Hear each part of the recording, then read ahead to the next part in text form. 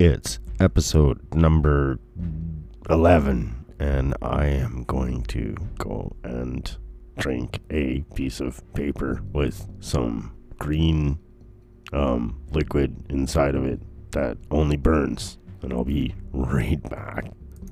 Don't go anywhere. Episode 11's gonna be freaking crazy. Gonna talk about a shit coin. Oh no.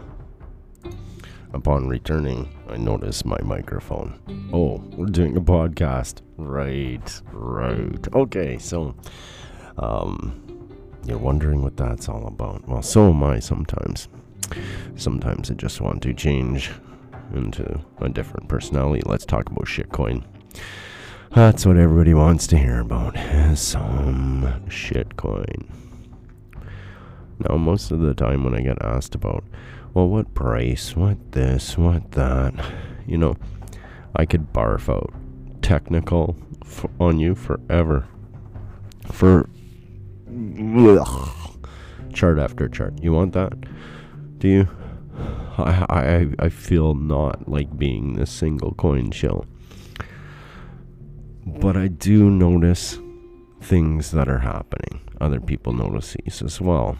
And Ripple is a coin that hasn't had a lot of action. Its last spike was $1, was it? Something like that. I mean, look at its all-time chart. I'm stressed already just talking about a shitcoin, as I don't really want to talk about it. Let's talk about coronavirus. No. Okay.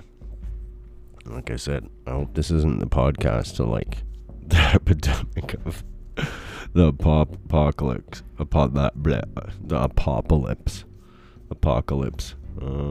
Okay, no, I was wrong. Its ATH is like $3.25.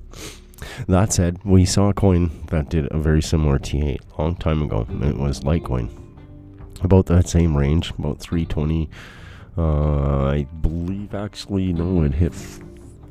It was the $3.20 to $4 mark. And then Willie came along and slammed her rate up to $50, right? But Litecoin was mining, limited amount of holders, limited amount of distribution. Well, these are a lot of different things to consider in all of these shitcoins. And I mean, simply go look at the amount of exchanges they're listed on. That's a big one. If you want to run one of those scam pump dump coins, because it has listed on 2 exchange, and your buddy mined half of its Genesis block with his alpha miner, then yeah, okay. So let me see here. Let's get that stress. There we go. Oh wow, Ripple's third.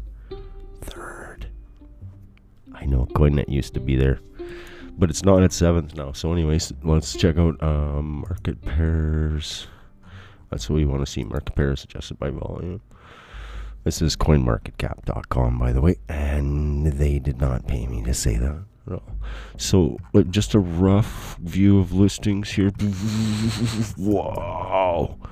Okay, 400, not 420, but close enough. There'll be a lot of multi-list in that, where it's paired with Tether and paired with another coin and stuff like that. But that's a lot of listings. That's a lot of distribution. So, just to be fair, let's take random shitcoin number 2 and look at its distribution. We don't have enough time. We're going to do that tomorrow. That's the show. Tune in next time. Right here